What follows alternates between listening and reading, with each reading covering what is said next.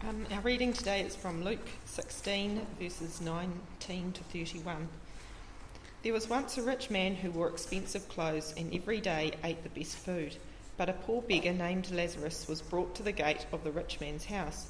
He was happy just to eat the scraps that fell from the rich man's table.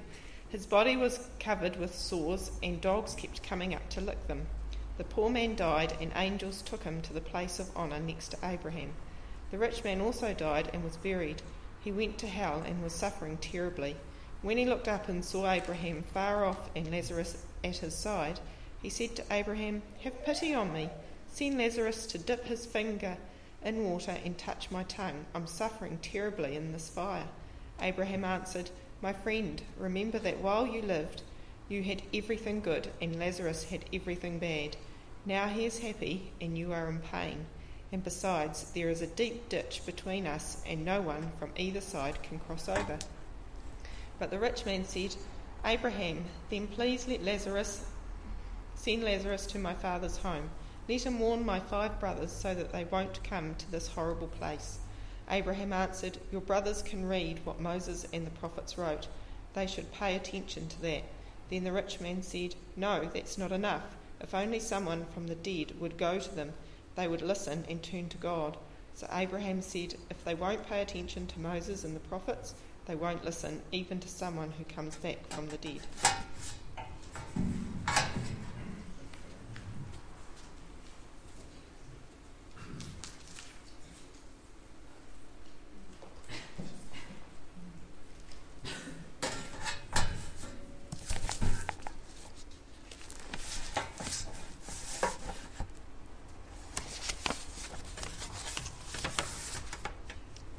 Well, good afternoon, everyone.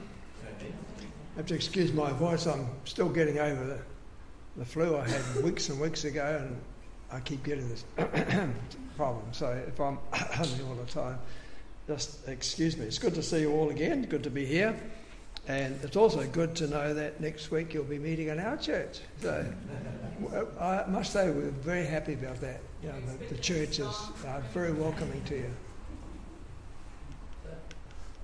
Did you say something? Scones and cream. Expecting scones and cream. Oh, well, I hadn't thought about that. To talk to my wife. Right, well, the parable I've been given is not the easiest one in the book. In fact, I think a lot of people don't like it for a number of reasons, which I won't go into right now. But I just want to remind you that parables are stories that are usually true to life, but not actual events, not historical events. And Jesus used these as a means of conveying truths about life, and especially about the kingdom of God. He often said the kingdom of God is like, and then he told them a little parable. But I want to remind you about a few principles regarding parables. First of all, I believe they're not actual historical stories. They are stories that people made up or Jesus made up to. But I think they were actually based on the sort of things that did happen. Secondly, they usually have a main theme that we should focus on and not try and look for a whole lot of other things in the stories. Thirdly, they should always be taken in context. You should see why they were told, what was happening in that situation, not just pluck them out, and because that can change the meaning of them completely. They should be taken in context. That is, we should like to see why the story was told. Fourthly, we should look to see who told the parable and to whom they told it. And in this case, of course, it's straightforward. Jesus told the parable, and we'll look at who he was talking to. And finally, I think we should not try to make every detail into something that it was not meant to be. Okay? It's very easy to say, oh, this represents this and that represents that, when it doesn't necessarily. In the case of this parable, it was called in the old days Dives and Lazarus. And Dives is another word for a rich man, And we don't use that word today, at least I don't hear anyone saying Dives and Lazarus. And Lazarus was a common name, but it's the only parable in the Bible in which a person is given their name. Do you realise that? No one else is called by a name. And the context here is actually not simple. In Luke chapter 16, verse 19, Jesus simply launches into the story. So we need to look back and say, okay, what is the context here? And if we go back to chapter 15, verse 1, before all these parables, there's a whole lot of them together. We have, I think, the main clue. In chapter 15, verse 1, it says, "Now the tax collectors and sinners were all gathering around to hear Jesus, but the Pharisees and the teachers of the law muttered, 'This man welcomes sinners and even eats with them.'" This, I think, is the context. Because Jesus told those three stories of lostness about how different people were lost and why they were lost, and how God has come seeking them. The Pharisees, of course, were very self-righteous people, and they kept away from sinners. They wouldn't mix because they'd become contaminated. But Jesus spent all his time with sinners. And I think there's a lesson for us in the church, because in my era, when we were converted, we were told, no, you keep away from sin. You know, don't go to dances, don't swear, don't spit, don't smoke, don't drink, don't this, don't that. And we isolated ourselves. And you know, I've often thought, if Jesus came to town, where would you find him? Would you find him up at the cathedral? Probably find him down in the pub, talking to people. And we struggle with that, I think. Oh, Denise, that's a good idea. So I think this is the main clue. And it's an important one because it shows us the difference between Jesus and those religious leaders. Secondly, in chapter 16, verse 14, we read, "The Pharisees who loved money heard all this and they sneered at Jesus." That's the second clue about the context.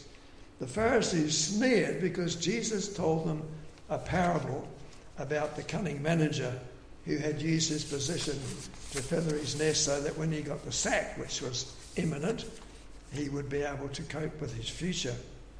He used his master's money to set himself up for when he was sacked. Now, the thing that interests me here is that the Pharisees were very religious people and they kept the law. You remember Jesus said, you tithe even the mint in your garden and the cumin, you know, your rhubarb, and you go around taking a tenth of every little herb so that you're fulfilling the law. But the big things you neglect. And so they were very religious. But it says here that they loved money. And it seems to me that they had departmentalised their lives. On the one hand, they were religious.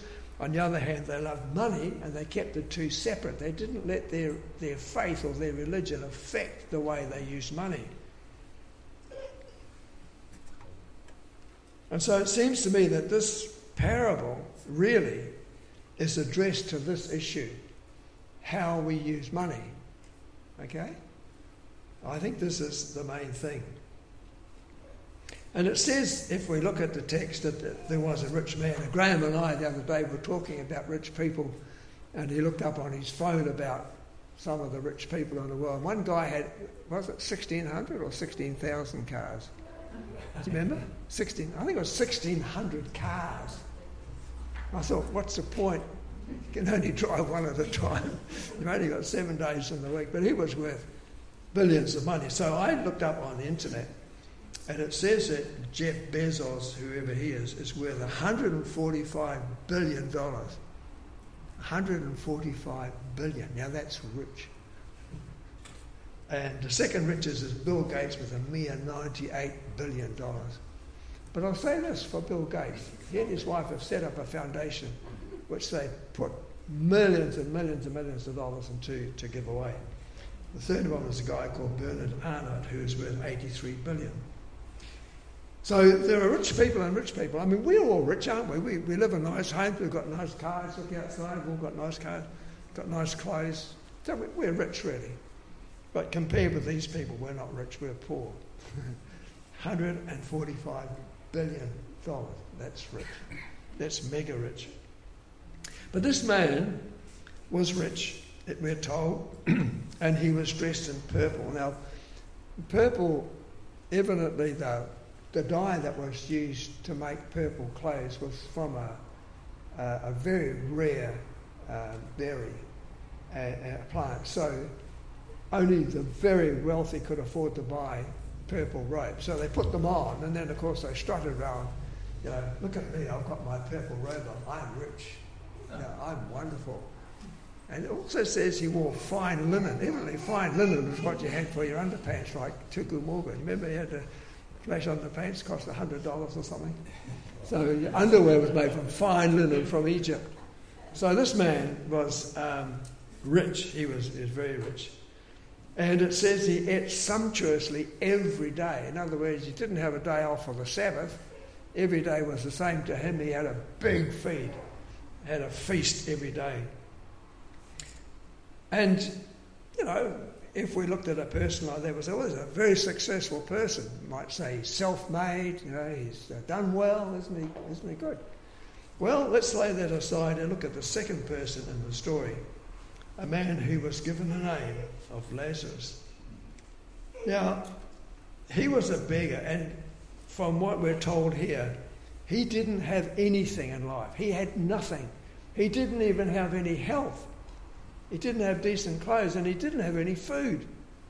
And worse still, he was covered in sores, and he couldn't walk. He was carried, we're told, and dumped at the gate of the rich man every day in the hope that he might get something. It says he desired only the crumbs that fell from the table of the rich man, but the trouble was the dogs were there and they would eat all the crumbs, so he couldn't even crawl in and get the crumbs.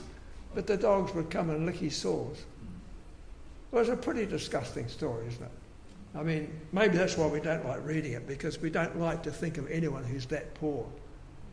And of course, in the end, he's starved and was sick and died. It doesn't say he was buried. It doesn't say he had a funeral. It says he died. Finished. But then it says, and then the rich man died. And he had a wonderful funeral. You can just imagine he had 5 brothers, to say nothing of how many sisters he had. And he was rich, so all his friends would be there. And I can imagine, you know, they all got up and said, oh, this guy was a great guy, you know, he was this and he was that and he was the other, and he did this and he did that and he did the other. Had a wonderful send-off. But of course it always strikes me as being ironic that both the very, very, very poor and the very, very rich man both ended up with nothing. You can't take a single thing with you when you die. It's a sobering thought, isn't it? People that get up and they vaunt themselves, oh, I've got so many billions. One day, yeah, mate, you're going to have nothing. You can't even take the shroud with you that you're buried with. Not even the casket. You can't take it with you. You go with nothing. And so they both ended up with nothing. Well, we're told very clearly that the rich man was in hell and he was in torment. Not a happy story. Not a happy chappie, not a happy camper, as they say. And he looked up and he could see Abraham, who was the father of the nation, and he could see that Lazarus was there. And it's in the old version it says, in the bosom. We used to sing a song in the bosom of Abraham. And I think that probably what that means is, you remember that in John's Gospel, it says at the Last Supper that John leaned on Jesus' shoulder, on his chest. And that would be the same term in the bosom of Jesus as in the story, the bosom of Abraham. Lazarus was leaning there, and I don't know whether they're having a banquet in heaven or what. But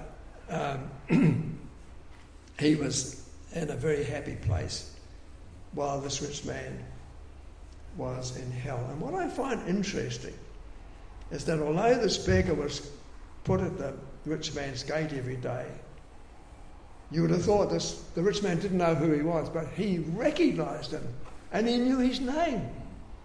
And he called out to Abraham and said, Abraham, Abraham, please Send Lazarus. He ignored him alive to the death. Oh, my friend Lazarus, send him down and just to bring a little water because I'm in such torment here. And, he was still treating Lazarus like, send Lazarus, tell him to come. I'm an important person, he's not. Tell him to come and bring me some water. And Abraham said to him, can't do it, my friend. We can't do it. There's a great chasm, a great gulf fixed between us. And no one can come from where you are to us, and I can't send Lazarus to you. So he says, well, send Lazarus to my brothers. In my father's house, I have 5 brothers, and I don't want them to end up here, so send Lazarus there. And Abraham says, no, I'm not going to do that. Because they've got Moses, the law of Moses and the teaching of the prophets, and if they don't listen to that, then they wouldn't believe anyone who came from the dead. And I think that's true, isn't it? Because if you go back to John chapter 11, and notice that Jesus raised a man named Lazarus from the dead, didn't he? Remember that? And it says that many people came to see this amazing thing. That many people came to the funeral. And instead of actually having a funeral, they ended up having a party because Jesus raised Lazarus from the dead. I wish I had time to talk about that because I think it's one of the most amazing and wonderful stories in the Bible. But many people, it says, came from Jerusalem to have a look at this guy who was raised from the dead. They'd all heard about it, so they came. But the Pharisees and the teachers of the law, when they saw that Jesus had raised Lazarus from the dead, did they believe? No, they plotted to kill Jesus. They said, this whole thing's gone too far. We've got to put an end to this. And so they plotted to kill him. So what Abraham said is true. If God sent Lazarus, the second Lazarus back, people didn't believe. Some did, some didn't. And so Abraham said if he sent this Lazarus, the beggar, back, they wouldn't believe. And secondly, Jesus was raised from the dead. But did people believe? I mean, those same Pharisees and scribes, they didn't believe. They did everything they could to cover it up. And after that, they set about to destroy the followers of Jesus. And we know that Acts of the Apostles is really a series of people being killed, starting with, John the Baptist was the first, wasn't he, before Jesus died. And then Jesus died. And Stephen was stoned to death for preaching. James had his head cut off. I mean, it's a whole series of... I often think to myself, why would anyone want to be a Christian? They all got killed. And the same thing is happening in many countries today.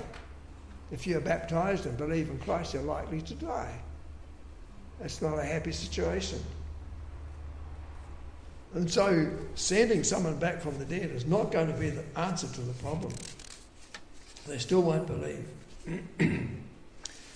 So that's the story. It's fairly straightforward and simple. But in conclusion, I think I'd like us to think about what some of the main lessons are that we can take from this. And I think the first thing is we can't live our lives with walls around various aspects of our lives. We can't separate our faith as Christians from other aspects of our life. If we are believers, we have to allow Jesus to affect the way we live in every area of our life. And when I say this, I think always of an experience I had years ago in Australia. I was studying in Melbourne, and I decided to look up some of my father's distant relatives because he was brought up in the Orthodox Church, and these people were all Orthodox. When they found out I was an Anglican, they were horrified. They said, "You can't be saved outside the Orthodox Church, you must change." And I got talking to them about being converted and knowing Jesus as my Saviour, didn't know what I was talking about. And when I challenged them about the way they lived, they said to us, oh, look, you've got to be realistic. It's okay to go to church on Sunday, but if you're a Christian during the week, you would never make any money. Do you wonder why there's problems in the world? They had departmentalised their lives completely, just like this rich man. Business and money did not mix with their faith at all. And I thought I was crazy when I said, you've got to allow Jesus to control every part of your life. And I think we do.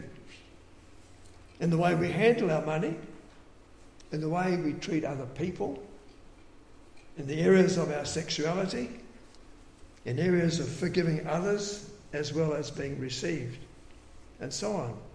We can't put our faith in a box or in one day of the week or anything like that. We must allow it to affect every aspect of our life, just as this rich man didn't do. Now, the second thing is the Bible makes it clear that being rich is not a sin. I want to make that clear because, if someone's rich, we can't automatically think, oh, they must be bad people. Not at all. There are a lot of very, very good and very wealthy people at the same time. But what is a sin is when people keep their wealth to themselves. They say, this is mine, and I'm not going to share it with anyone. You don't actually have to be rich to do that. Poor people can do that too. Even if we only got a little bit, we can still say, this is mine, I've earned it, it's mine, and no one can touch it. Think of the parable of the rich fool. The guy didn't do anything wrong. He worked hard and got big harvests, and he said, oh, look at all my harvest. What will I do? I know, I'll pull down my barns and build bigger ones, and then I'll say to myself, so, take your rest. You are rich now, you have enough to last for many days. Eat, drink, and be merry. And God says, you fool, tonight your soul will be required of you. It's not wrong to be rich. It's not wrong to work hard and have a lot of money.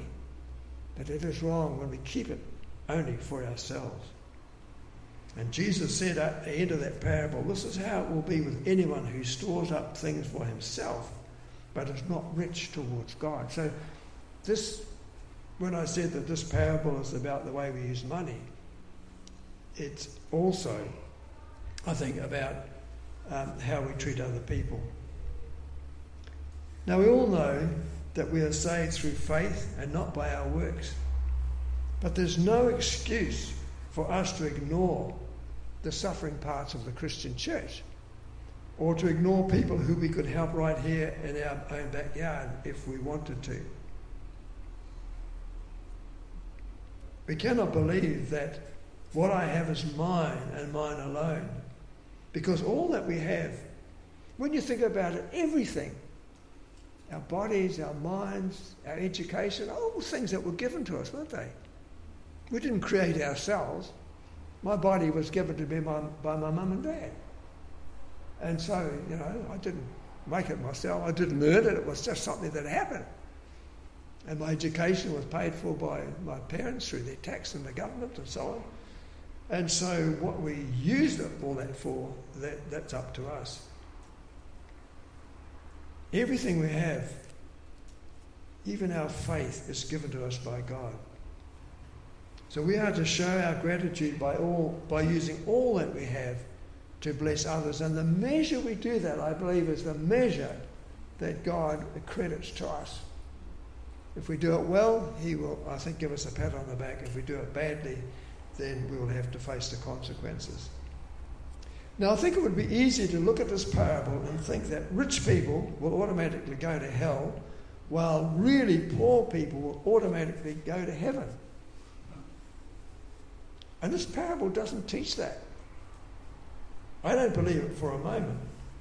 The rich man was condemned not because he was rich, but because he was self-centered and unloving and unconcerned for anyone but himself. And having worked in rural Africa amongst some of the poorest people in the world, I've concluded that there is no merit in being poor. Do you understand what I mean by that? Being poor is not a good thing.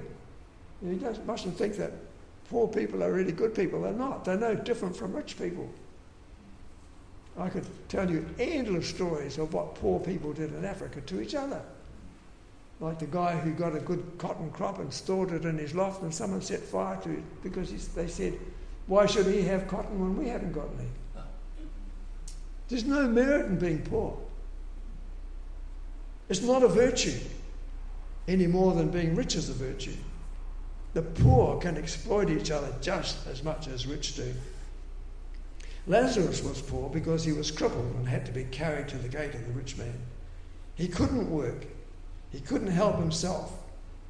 And it was laid on the people in the law of Moses and the teaching of the prophets that they should help the fatherless and the widows and the stranger within their gates. The lack of compassion is what condemned that man, not just the fact that he was rich. Then we must consider that there was a great gulf fixed between the rich man, or what I would think of as the ex-rich man, because he now had absolutely nothing, and Abraham with Lazarus. Abraham said, there's no way that one can go to the other side, and it seems clear to me that hell is reserved for those who reject God in this life, and I don't believe that there will be a second chance. Some people think that we'll get a second go at it. Well, somehow God will say, well, look, are you really sorry for all the naughty things you did? Yeah, I'm sorry. Okay, we'll come to heaven. I don't believe that's true. We're given this life, I believe, we're given this life to make a decision about where we will spend eternity. It's our choice. God has opened the door for everyone, but it's our choice whether we'll go in or whether we'll say, I'll think about it, or maybe later on, or something like that. I know a lot of young people think, later, I want to have a bit of fun first, because they think God's a killjoy. He's not at all. He wants the very best for us. I used to think that myself, to be honest. And that's why I think it's imperative for the church to preach the gospel and to let people know that there is a God and that there is a heaven and that it's reserved for those who respond to God's love in this life. And finally, consider the fact that the rich man had 5 brothers, to say nothing of how many sisters. I don't know how many sisters he had, it's not mentioned. And they all lived like him. He reckoned that if Lazarus could pop up at their place and tell them what had happened and the truth of what it was all about, that they would repent and believe and suddenly become good little boys.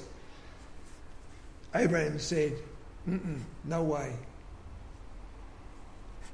Obviously, like him, they'd been brought up with the law of Moses and the writings of the prophets, and if they refused to act, then nothing would change them, not even if someone was raised from the dead. And as I said previously, I think history has proved that. People coming back from the dead only convinces those who've got a heart that's open to God, not all the other people. They will explain it away. And I think that there's something very, very important here. In today's world, we see the same thing happening. Many people have been raised as Anglicans or Presbyterians or Roman Catholics. They know the story, but are happy to cruise through life without making a decision to follow Christ. They have the law of Moses, they have the prophets, they have the Gospels, but they can't be bothered doing anything about it. And even many church leaders today don't believe that Jesus actually rose bodily from the dead. So if church leaders don't believe it, how can you expect anyone else to believe it? But for us, I exhort you to study the Scriptures, to believe in the Lord Jesus Christ with all your heart and mind, and to use your gifts and talents and your wealth, even if it's only small, to further the kingdom of God, and not just to have that dream of becoming richer and richer, because at the end of the day, that may not be the best thing for you. I don't think it would be. So it's an interesting parable. It's very challenging. I think it's open to misinterpretation, but if we take it the way Jesus told it, it's a wake-up call, not for us to live our life selfishly, not to ignore the needs of other people and the needs around us, the needs of our own family, but above all, that we let people know the truth about life, that we're not here by accident, It's not an accident. We are here for a purpose, and that purpose is to know God and to make him known. So I bless your church. I pray that you'll continue to grow in the knowledge and grace of the Lord Jesus Christ, and that you will stick to the main thing. The main thing will be the main thing, always and everything. So God bless you, and thank you for this opportunity. Let us pray. Lord Jesus, we thank you that you warned people and told them the truth about the kingdom, and many people didn't like what you said. So they planned against you and they finally put you to death. But even in this, God took the most awful thing and turned it into a great blessing for all people, for all time. So Lord, we thank you that you have called us not to just spend our lives trying to get richer and richer, trying to wear fancier and fancy clothes, trying to show off to other people about how good we are. But you've called us to live our lives with a sense of love and compassion for those who are in need, and particularly the suffering church in many parts of the world today. Because one day, Lord, I know that we will stand shoulder to shoulder with those people in your kingdom. And I think they might ask us, did you not know that we were suffering? And if you did, what did you do about it? So Lord, I'd love to raise an army and try and stop the suffering. We can't do that. We can only call upon your name and ask you to use us in whatever way we can be used to bring glory to your name and to try to ease the suffering of others.